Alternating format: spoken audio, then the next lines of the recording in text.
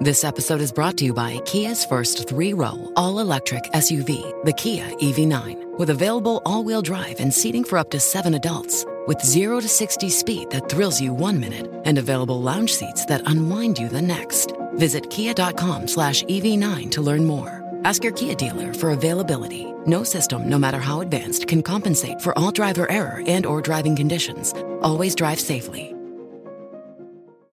Hi there, thanks for joining us. This is Space Nuts. My name is Andrew Dunkley, your host, and on this week's episode, we're going to visit an old friend, which visited last in 1986, I think it was, and it's about halfway to coming back and visiting us again. We'll tell you all about that soon. And a first-of-a-kind stream of stars has been discovered, and they can't really figure out why it exists. As with most things in space. We'll also answer some audience questions about the boat, about temperatures in space, about galaxy collisions, and lo and behold, someone wants to finish the year with a dad joke, and we will indulge him. That's all coming up on Space Nuts.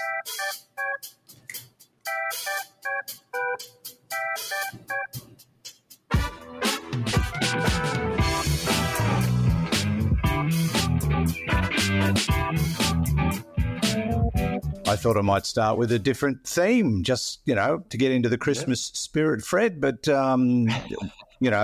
so that no one in the podcast world gets upset, we better do the proper one. 15 seconds. Guidance is internal. 10, 9. Ignition sequence start. Space Nuts. 5, 4, 3, 2. 1, 2, 3, 4, 5, 5, 4, 3, 2, 1. Space Nuts. Astronauts report it feels good. And here he is, the man of the moment, Professor Fred Watson, astronomer at large. Hello, Fred. Space Nut at large. Nice to see you, Andrew. How are you? I'm doing okay in this horrific heat we're having. We're into the second, possibly third week of a heat wave. Temperatures not getting below 100 in American speak. But we'll get some relief in a couple of days when it drops to 36 degrees centigrade, which is still in the 90s. Other than that, quite well. This is our last show not last show for the year, but the last fresh show. We're just going to run a couple of repeats between now and the new year, and then we'll get back together pretty swiftly. Not like last year when we took 2.5 months off. But yes, this year we'll just a couple of weeks. Though.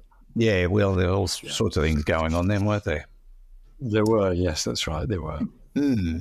Now, let's get straight into it because I'm intrigued by this particular story because we have a Halley's Comet update. What's happening with Halley's Comet?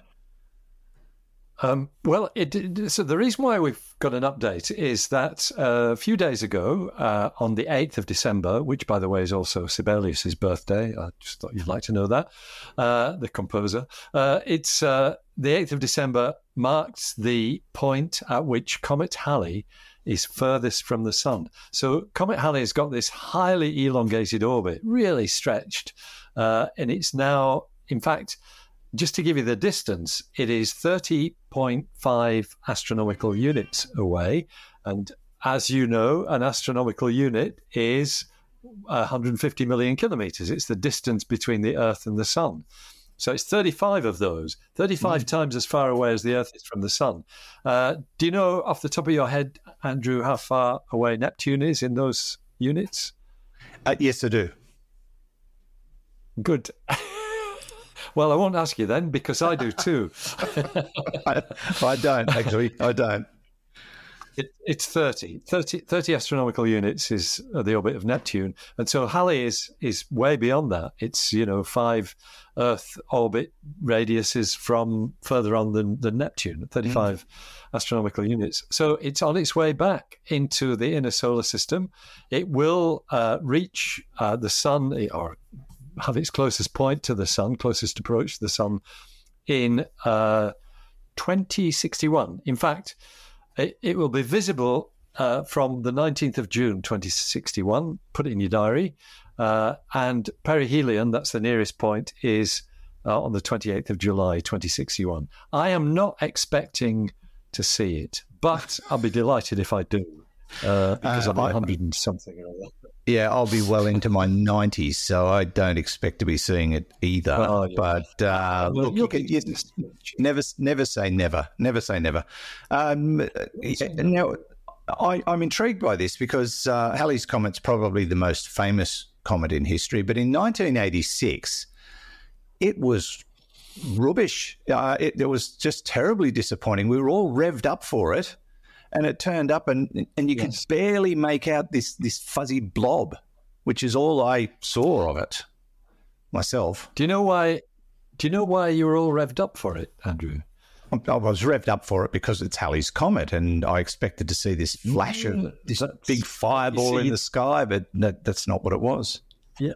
No, you were part of the problem because what revved everybody up for it, everybody up was the media. Yeah, because astronomers, and I wasn't personally involved with this, but back in 1910, the last time it came around, astronomers said it is going to be rubbish in 1986. And the reason for that is that when it was, absolutely, it's well known where in the sky it's going to be in the future. And in 1986, as predicted back in 1910, it was on the other side of the sun from the Earth when it was at its brightest. So you've got this object which is basically, more than the radius of the Earth's orbit away. So it was always going to be feeble. And they said in 1910 was a brilliant appearance. And in fact, the Earth went through the comet's tail, which caused all these quack medications for people to protect themselves against the comet's tail, because already people knew that comets' tails contain cyanide. They do. Right. And cyanide, we're all going to die. So you must take Dr. Spock's magic medicine to stop you dying. So, it was a huge thing in 1910. But in 1986, we were all saying in the world of astronomy, don't bother, it's going to be rubbish. But the media really jacked it up. Is that because of the angle that it came in from? I read something about the fact that it was on the wrong side of the sun for our position to get a good look. And in 2061, it's actually in a much better place. That's right. It's far better place. So it was at its brightest. It was on the other side of the sun from us. Right. So it was always going to be a fizzer. I did see it. Curiously, when it was at its closest in 1986, I was in the UK, even though I was working here in Australia. But I came back and there was a total eclipse of the moon, which meant that despite it being a full moon, the moon effectively disappeared because it was in the Earth's shadow. And we could see Comet Halley that night. So there's a total eclipse of the moon. Oh, that would have been amazing. Occasion. Yeah. I've only seen a couple of comets in my life, and there was one, I can't remember what year it was, but it was spectacular on the southern horizon, or western, I can't remember. But it was early in 2007. Yeah, I remember because it was around Australia Day, January 26th. I was at a function for Australia Day, and we were all having dinner, and we all went outside to look at the comet when the sun set, and oh, man. But no digital cameras back then, so no one got a photo of it. But it looked amazing. So which one was it again, sorry? Yeah, Comet McNaught. So Rob McNaught, who works alongside me at Siding Spring Observatory, we were colleagues there. He was also an avid comet discoverer because, in fact, that was his job. He was paid from NASA via the Australian National University to operate a telescope that was looking for near-Earth objects, things that might collide with Earth. And so he discovered, as well as things that might collide with Earth, he discovered many things that wouldn't. And that certainly the most spectacular was Comet McNaught. He discovered several, actually, but that particular one, which was brightest at the beginning of 2007, was utterly spectacular. And you might remember it had what were called striations in the tail. It had these stripes in the tail, which were, as clouds of dust were emitted from the comet, it was an absolute cracker. It was. Rob's name lives on because of that. Rob's still around. He lives in Coonabarabran, but he's not very active these days in the comet discovery world.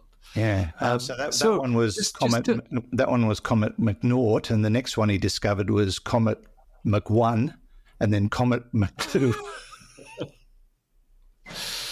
Yeah, I'm sure he's... yes, I will tell him next time I see him. He'll tell me that's what'll happen. It's when he... Yeah, he probably got to Comet Mach 15 and maybe even Mach 16. He's discovered plenty. In fact, there is one... if I remember rightly, I think there is McNaught Watson as well, because we jointly... Yeah, I remember that. Yeah, McNaught Watson. Now, one other thing about this Halley's update is I believe it's really slowed down as it reaches that furthest point from the sun, because when it passes the sun, it's going at a hellish pace. But when it gets back out there past Neptune, it goes, I'm too tired, just going to have a rest. I suppose it has to slow down and turn around, doesn't it? No, it's Kepler's third law, which says that... No, wait a minute. It's the area swept out... I can't actually remember it, but it basically says that things move fastest when they're closest to the sun and slowest when they're furthest away, and the speed just varies. It's all about the way it sweeps out the area. And Kepler's third law formulated in the early 17th century. And you're right. So at the moment, it is moving relative to the sun at 0.9 kilometers per second. I always think in kilometres per second. So just short of 1 kilometre per second, which is actually much the same as the moon's orbit around the Earth. The moon moves at about 1 kilometre per second. But when it's at its closest, it whizzes by the sun at 54 kilometres per second. And that's because of this phenomenon. With any elongated orbit, it's very slow at aphelion, the furthest point from the sun, and very fast at perihelion, the closest point to the sun.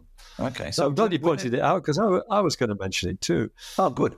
When it turns around and starts coming back, does it do that in an arc, or does it just turn on itself and roll back, or how does it work? So its path is an ellipse. Which is an oval, basically. So like a boomerang. But it's a very elongated.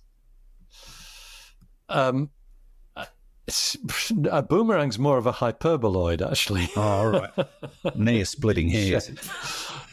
Oh, you can't, can you? So no, I can't. That's true. There's probably one or two if I could find them that might let me split them. So an ellipse is it's look, you know what it is. It's an elongated circle. It's an oval, and so if you just imagine one of those that's stretched out. So that you're quite right that it is highly curved at the two ends, at the two extremes. But it's not that it just slows down and falls back, although in a sense that's what it's doing. But it's still got its motion around the orbit. Now, another thing I'm thinking is, it's 76 years between visits to the sun. Yeah. Is it an even split between the journey out and the journey back? I'm just trying to do the maths in my head. No, it's not. No, I didn't think so. No, and it's not because of that. Certainly, in terms of the distance. I mean, it's in terms of time. Or let's do it the other way around. If it's halfway out to its perihelion, I think it is more than halfway in its time, because its velocity in the inner part of its orbit is greater.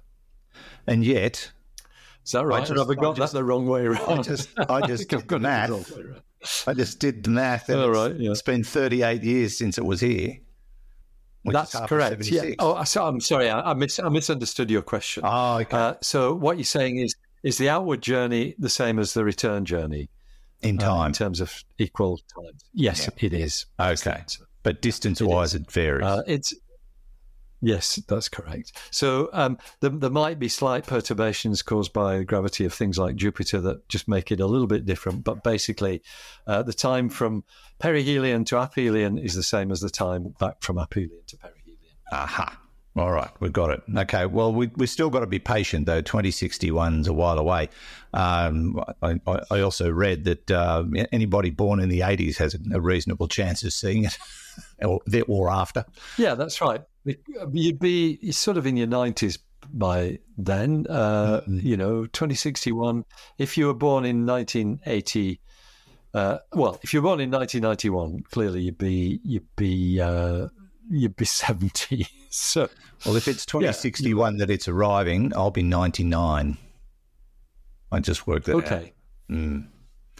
So that's... Look, I reckon you're going to make it to 99.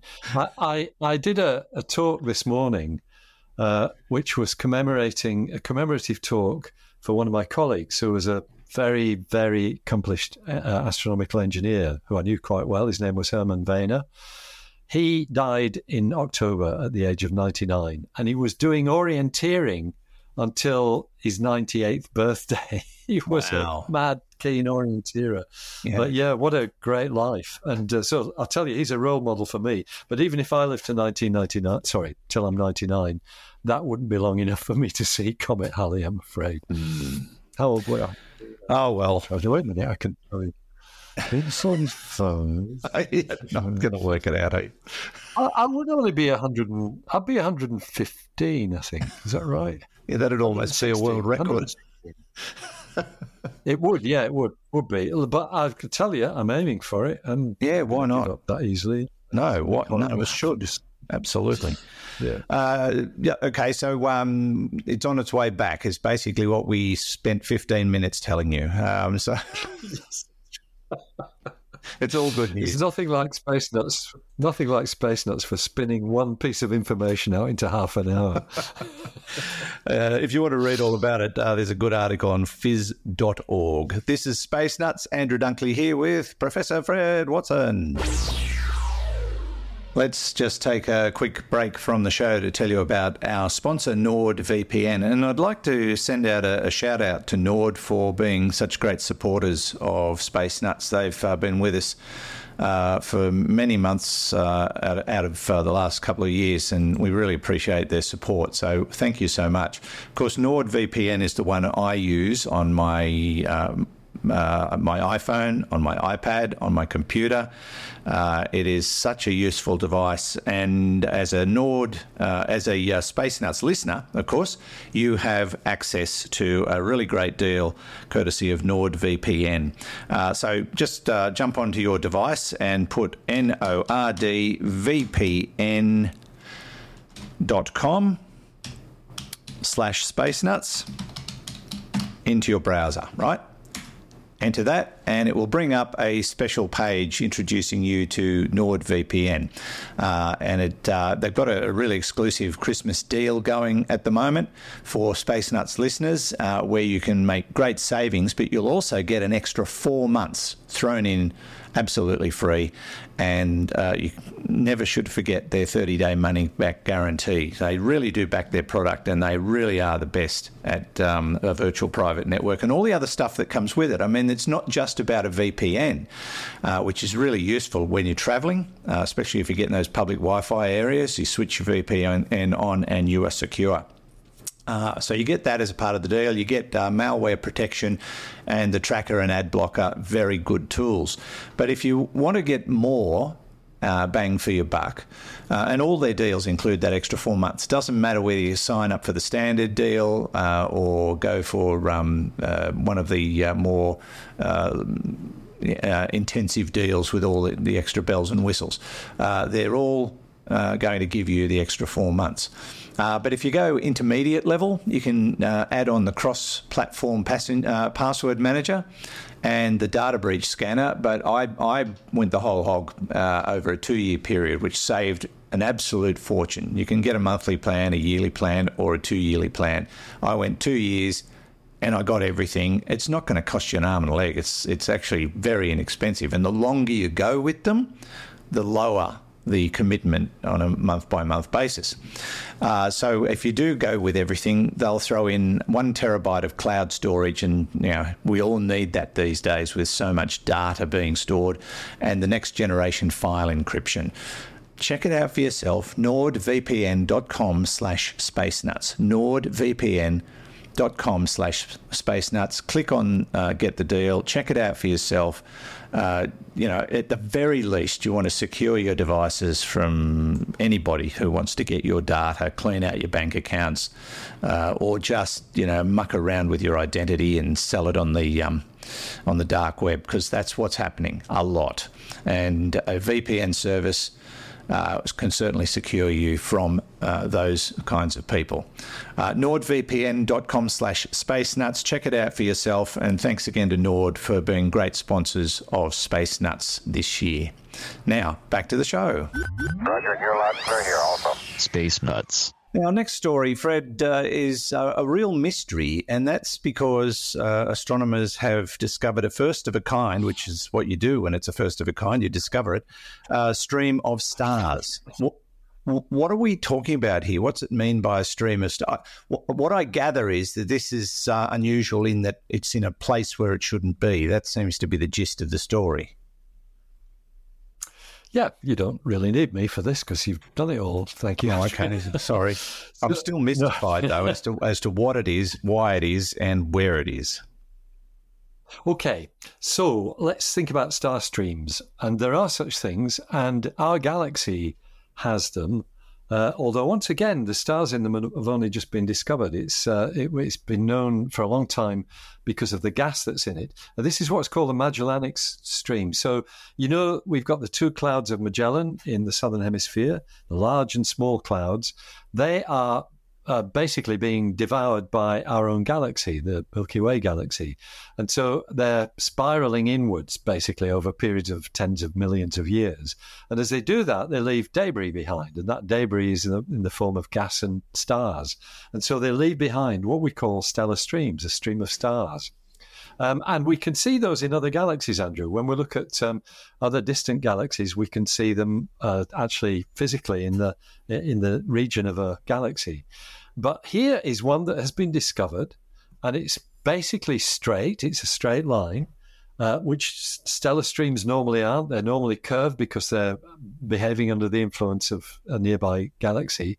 And this one is 10 times the length of the Milky Way's diameter. Blimey. So 10 times 100,000 light years. So this is big. It's a million light years or thereabouts across or along, and it's in a cluster of galaxies, a very well-known cluster of galaxies, actually called the Comet cluster, which is about 230 million light years from our own galaxy, and it's just showed up in images, really deep images taken of this cluster of galaxies. And it's actually quite interesting because it's a team of scientists who've been looking for signs of dark matter, and they've been basically looking for anything within this cluster of galaxies that might hint at the presence of dark matter, and it's usually the fact that you see gravitational distortions. I should explain they're from an organisation I used to work closely with, the Astrophysical Institute in the Canary Islands, where big telescopes are on the island of La Palma.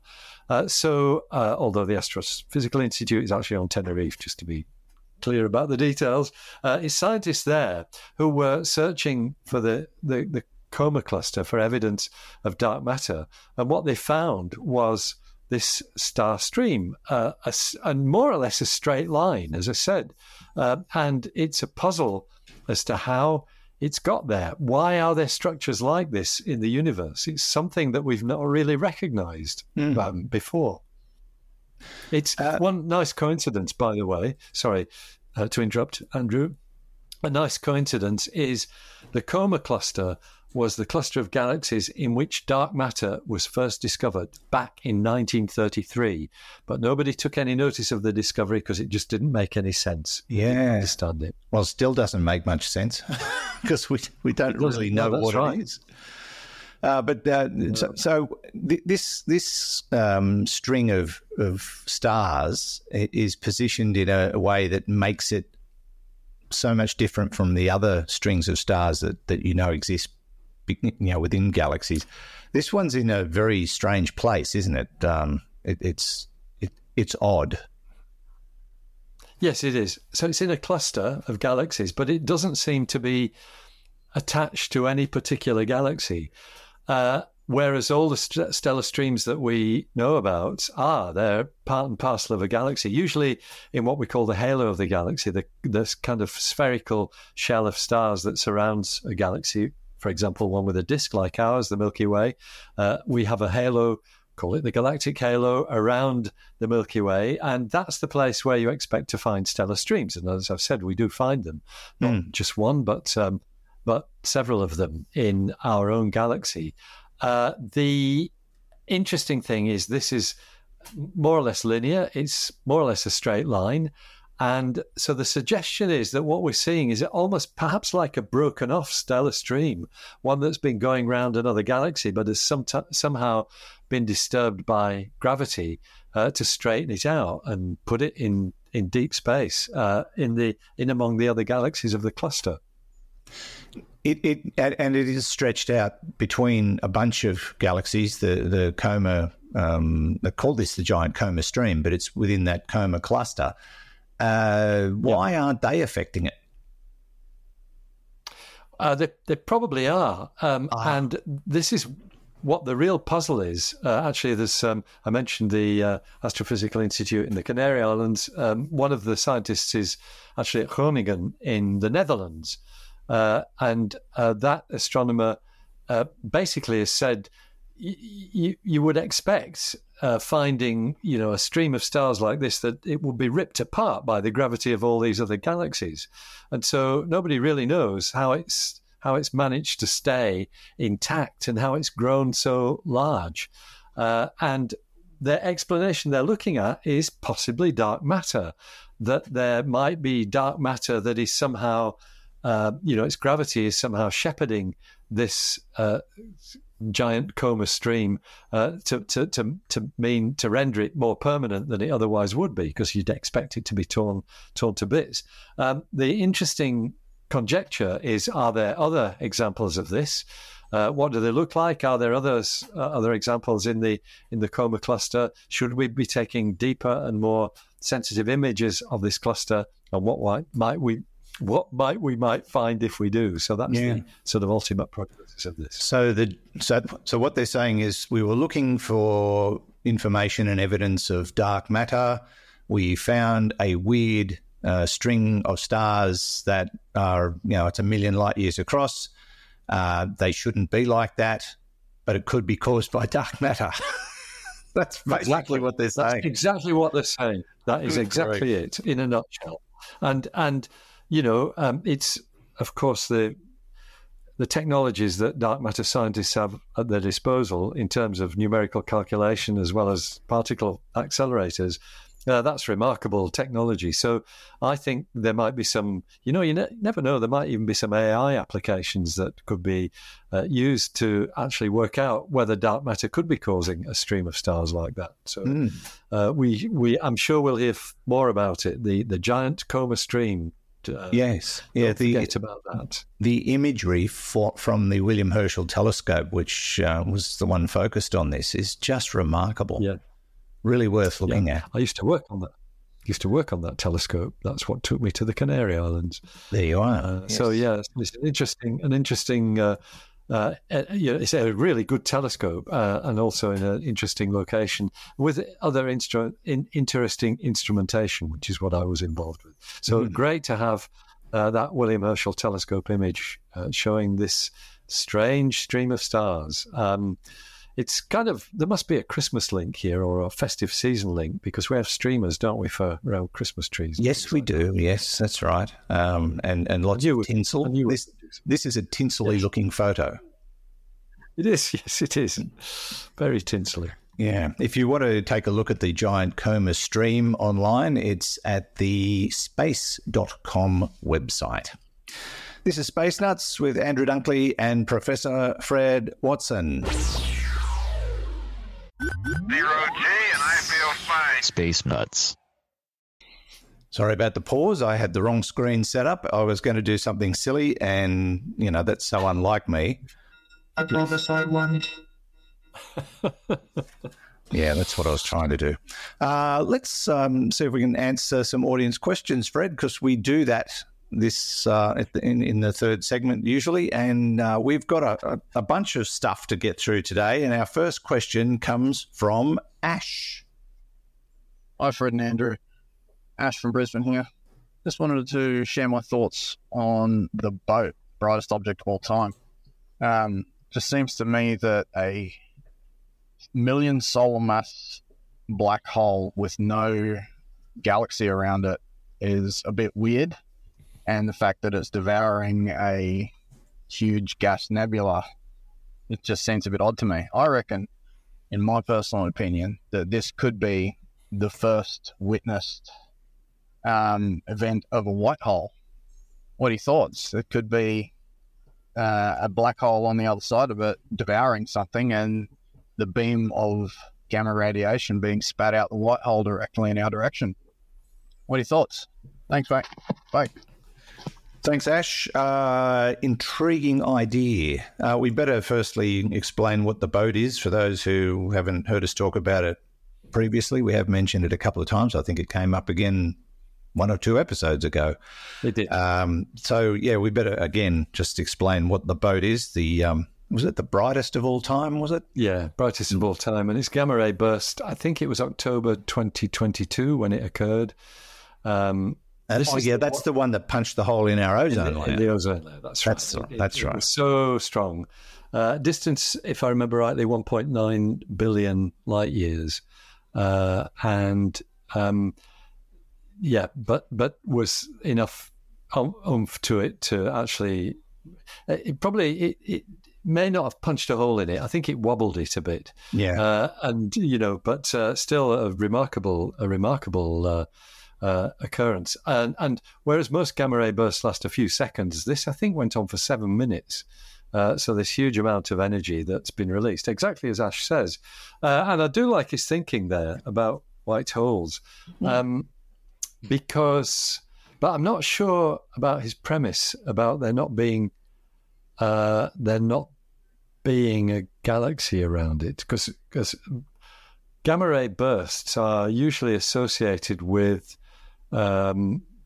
basically exploding stars, massive supernova explosions. So there might be a cross line there, which I'd need to think about a bit more as I remember what our discussion was. But it's a gamma ray burst, and it is true that I think astronomers still do have an open mind about white holes, because the mathematics says that if you reverse the time parameter in the relativistic equations for a black hole, you get a white hole, something that's spewing out material. Yeah. Stuff can leave it, but nothing can go into it. And so astrophysics doesn't rule that out. But the fact is that we've never found anything like that. So I think I like his thinking. I suspect there are aspects to it that don't match what we would expect from a white hole. But watch this space. Yeah. Well, we are watching that space because we're trying to figure it out. But we don't know what caused it, do we? Well, no, that's the thing. We imagine that it's a standard, very high energy explosion. That's the usual cause for a GRB, gamma ray burst. Yeah, it just hit us. That's the thing. Took a while, but it got here. Yeah, well, it took 1.9 billion years to get here, and then rattled the atmosphere. It's scary, isn't it, when you think what that might have done had we been within 1.9 million light years of it. That would have been a different kettle of fish. Yeah, it does sort of make you pause when you think about that awesome power so far away still being able to affect us. And yeah, you've got to wonder if something's sort of brewing closer. Sorry to sort of burst everyone's bubbles, so to speak. Thank you, Ash. And great question, well thought out. Let's go to a text question now. And this one comes from Daryl in South Australia. And Daryl says, "G'day, gentle, hairy men." Okay. Speak for yourself. I haven't shaved today. I'm a long-time listener, Patreon subscriber. Thank you very much, Daryl. We appreciate that. And he says he's also an occasional question asker. Why in a universe of such extremes and vast emptiness, does absolute zero, 273.15 Celsius, or 459.67 degrees Fahrenheit, even exist? Given that a star is thousands to millions of degrees, why is there a limit on cold temperatures? Is there a limit on hot temperatures? Absolute hot. And while I'm in the question asking mode, is there an absolute heavy and an absolute light? Keep up the more than adequate job. Thanks, Daryl. It's a good question, though. We always, you hear the term absolute zero all the time in science. Is there an absolute, other end of the scale? In some ways there is, but absolute zero is a bit special, though, because that's the temperature at which all atomic motion stops. So atoms are in a state of vibration when they're heated, but when they cool to that temperature, minus 273 degrees Celsius, all motion stops, and that's why you can't go any colder if you're talking about measuring the temperature of a substance, which is kind of what you mean. At the other end of the scale, there are temperatures above which things become ionized. I don't think there's a limit, though. I think you could keep on heating things till they become a soup of separate electrons and protons, which is more or less the state of things in the Big Bang, when the Big Bang occurred. So maybe the temperature of the Big Bang is the ultimate limit. Whatever it was certainly many tens of millions of degrees, probably more like hundreds of millions of degrees. But it doesn't have the same physical significance that absolute zero does. Likewise, absolute heavy and absolute light, you could reinterpret that as saying, well, it's about density. Is there an absolute maximum for density? And yes, that's infinite, which is what a black hole is. Yes. So, in that regard, we've got a limit there. Is there a minimum density? Well, I suppose it's nothingness, really. That's something with a zero density, grams per cubic centimetre, or whatever units you use. So none of those have the same kind of physical significance of absolute zero. Just to throw a curveball, because that's what I like to do, we define absolute zero, as Daryl said, as minus 273.15 degrees Celsius. But that's just a number created by humans in terms of measurement, isn't it? Or is there a reason why it's that number? Is there some other science to it? Yeah, it's you're right. It's arbitrary. So absolute zero is a physical state to be in when atomic motion ceases. The reason why we measure it in Celsius is that Celsius was the best temperature scale that was produced in the 19th century, and it relates to the properties of water because it's zero when things are frozen, and it is basically 100 when things are boiling. So it's the range of temperatures within which water exists as a liquid, which is not related to absolute zero, which is why there's this random number, minus 273.15 degrees Celsius, is where atomic motion stops. It just so happens that 273.15 degrees Celsius warmer than that is where water or ice melts, basically, where ice turns to water. Okay. So why do we measure things in Kelvin? Has that got to do with the extremes of temperature? Yeah, Kelvin is the same scale as Celsius, but it starts with absolute zero. So 1 degree Kelvin is, basically minus 272 degrees Celsius. That's 1 degree Kelvin. All right. So it's just sort of reduced the impact of the numbers. So the reason why that's useful is it takes water out of the equation. You don't need to worry about, because Celsius is hinged on the properties of water. Kelvin is much more absolute. It's an absolute temperature scale because it starts with absolute zero. You're going to upset the Americans by saying Celsius is the best measure of temperature because they don't use it. But I do understand that when the Celsius scale was developed by Celsius himself, Anders, yeah. He actually did it in reverse. He measured the cold at 100, the freeze point at 100, and the maximum at 0, didn't he? I read that somewhere. Is that an urban myth? I think you're right. I think that's right. Yes, I'd forgotten that, but I think you're right that it was the wrong way around. So somewhere along the line, someone went, "Hang on, it doesn't make sense. The freezing point should be 0, and they flipped it." I think that's correct. Our non-viewers won't be able to see this, but this is a napkin from mine and Marnie's favourite restaurant in Oslo, Café Celsius. Oh, wow. That's a good one. Yeah, I've always thought it was worth saving because it's a very nice cafe, but I like the name. I do, even too. though Anders Celsius was actually Swedish, but he's got a cafe in Oslo. Close enough. I hope it's still there. Yeah, I hope it's still there. Yes. Thank you, Daryl. Let us go to another question, and this is an audio question from Pete here. Hi, Fred and Andrew. Pete here from Mumble Point on the shores of Lake Macquarie. I recently heard you talking about the impending collision of the Andromeda and Milky Way galaxies. But I reckon I'm pretty confident. I've heard that the expansion of space is occurring at an even greater speed, meaning that, in fact, we'll never see Milky-Way, or whatever term Andrew wants to use. So my question is, which speed will win out? Thank you, Pete. Lovely part of the world, Lake Macquarie. Spent a lot of time there in my youth, and my brother still lives in that part of the world, I believe. Well, he moves around a lot, so I'm not sure now.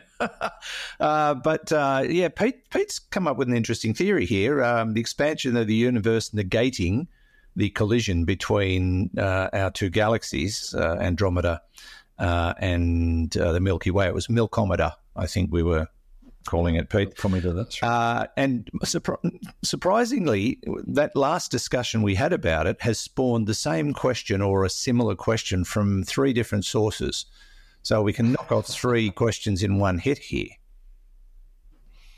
Very good. And the answer is no. I knew it would be. Yeah, it's always no, isn't it? Except when it's, just about adequate. The bottom line is the separation of the Andromeda Galaxy and ourselves is 2.5 million light years. Which is negligible when you come to look at the expansion of the universe. We look at the expansion of the universe on scales of kilometers per second per megaparsec, and a megaparsec is 3-point-something million light years, and so that to basically what I'm saying is the amount of expansion is very low compared with the gravitational pull that's pulling them together, which is in the region of 200 and I think if I remember rightly, it's about 270 kilometers per second, their approach speed, which is far more than they're being carried apart by the expansion of the universe. So the collision will happen. I keep telling people to put it in their diaries. Yeah, it's going to happen. Yes, and one of the other questions that came in suggested that the space between the galaxies was what is expanding and not the galaxies themselves, therefore they can't collide. But that's not true, is it? I mean, everything's expanding. Even our houses are moving apart based on this science, but it's just so minuscule we'll never see it. Yeah, that's right. Actually, that's not quite true because on the scale of a planet, the gravitational bounding of the planet, the fact that it's got gravity which pulls everything down, that is vastly more effective than the expansion of the universe trying to pull it apart, because you'd be talking about tiny amounts of expansion over the width of a planet, and planets are gravitationally very strong. So I was going to just make a clarification, because galaxies. So yes, the universe is expanding and galaxies are being carried along with that. We call that the Hubble flow, and it's kind of analogous to the flow of a river. But also analogous to the flow of a river is, if you think of people in boats moving around on the river, their motion is superimposed on the flow of the river. So they've got their own motion. And as galaxies do, we call it the peculiar motion of a galaxy. That's because it's peculiar to that galaxy itself, and it's not because it's being carried along by the expansion of the universe. And in the case of the Andromeda and Milky Way galaxies, their peculiar motion is such that it'll bring them together, despite the Hubble flow trying to keep them apart. The Hubble flow is much lower than the gravitational pull pulling these two galaxies together. Okay, there you are, Pete. And the other people that sent in questions of a similar ilk, no, the collision will happen simply because of, there's all sorts of different sciences going on here, but one negates the other. And yes, it will happen. So as Fred said, put it in your diary. Thanks, Pete. Lovely to hear from you. Let's it's the last program of the year before we go into repeat mode. And I thought, last year we finished off with a song. This year, I'm going to regret this. We're going to finish with a dad joke. Hello, Space Nuts. Martin Berman Gorvine here, writer and pest extraordinaire in many genres, including dad-type jokes. And here is one such, inspired by the dizzying rotation of Sagittarius A star, as described in episode 379. So we're going to do this Jeopardy style, right? So you get the answer first. And the answer is something so dense, even I can't escape it. And the question, as you can probably guess, is, what do you get when you have a black hole that is rotating so rapidly it shakes itself to pieces? Now, why does that generate the answer, something so dense even I can't escape it? Why? Because the word light also gets shaken to pieces, and one of those pieces is I. Oh, dear. Can't wait to hear your groans. Berman Gorvine of Potomac, Maryland, USA here. Over and out. Oh, Martin. As far as dad jokes go, well thought out, but absolutely hideous. But it does deserve one of these. There we go.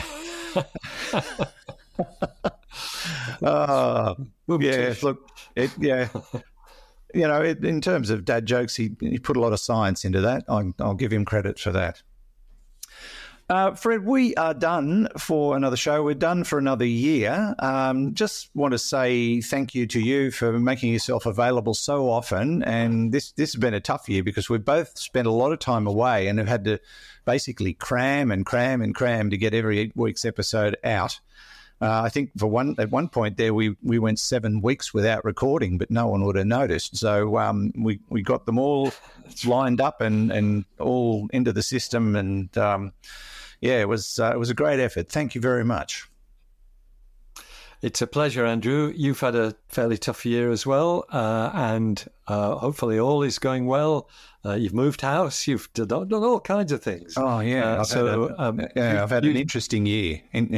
The Chinese say, may you live in interesting times. Well, yeah, okay, major operation, moving house, lots of job changes, finished up at the Salvation Army the other day.